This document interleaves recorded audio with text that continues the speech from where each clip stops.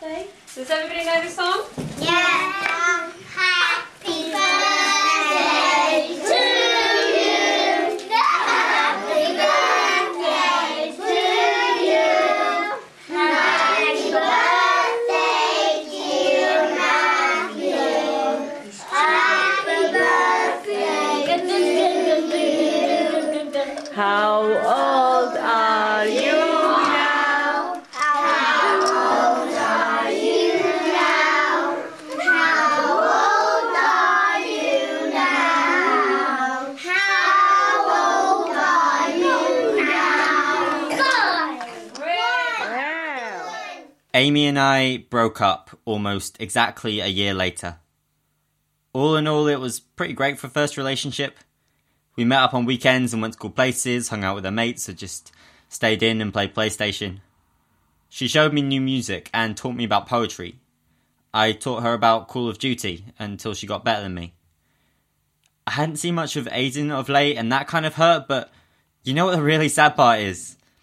I didn't notice at first. I think it happened during mocks, and then I got this waiting on job, so school and then work and then seeing Amy at weekends. You know how life can just get hectic? I had stuff.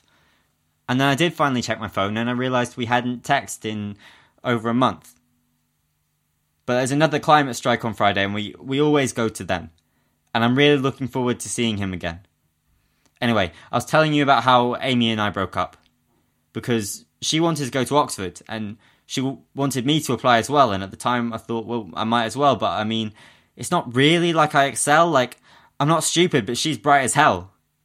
I guess I knew me going there was looking unlikely, and slowly exam stress took over Amy's life. She couldn't understand why at any given moment I wasn't revising. While she was cramming for exams, I was just writing.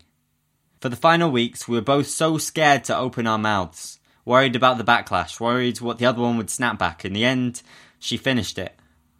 Over Snapchat. And just like that, I was alone. It happened 20 minutes after school ended. Just as I arrived back home.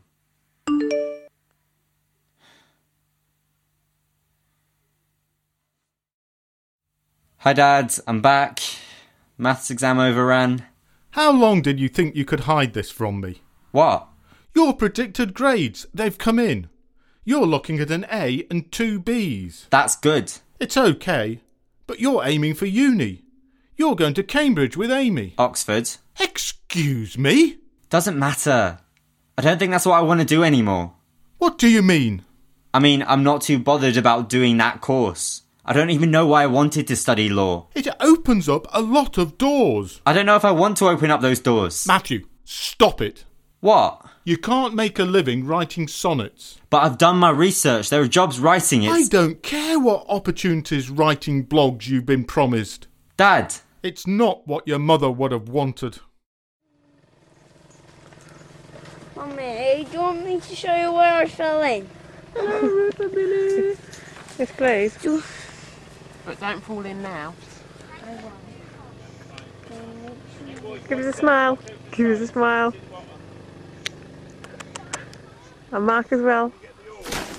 Oh. She died when I was 11, maybe 10.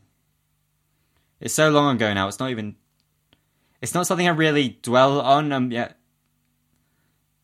it happened while she was in Iraq. It wasn't a particularly heroic death. It didn't get in the papers. I mean, obviously it was. And Dad, he took it a lot harder than I did. They were both soldiers, see. I was born of a battlefield romance. Harsh words and snarled orders. Fast heartbeats and no heartbeats and things you don't really think about. It's the kind of environment where supposedly you learn a lot of things pretty young.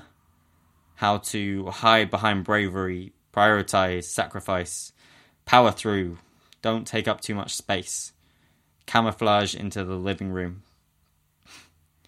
I was never really good at any of that. These days I'm actually learning there's a lot of strength to be found if sometimes you allow yourself to be weak. I don't bite bullets anymore, but I'm learning to spit them. I'm learning to bend instead of breaking. I guess some people just aren't meant to be soldiers, Dad. So I text Aidan. Not about my mum, I text him about Amy. It's the first thing I've said to him in over 2 months. But I want him to hear it from me first. He doesn't respond.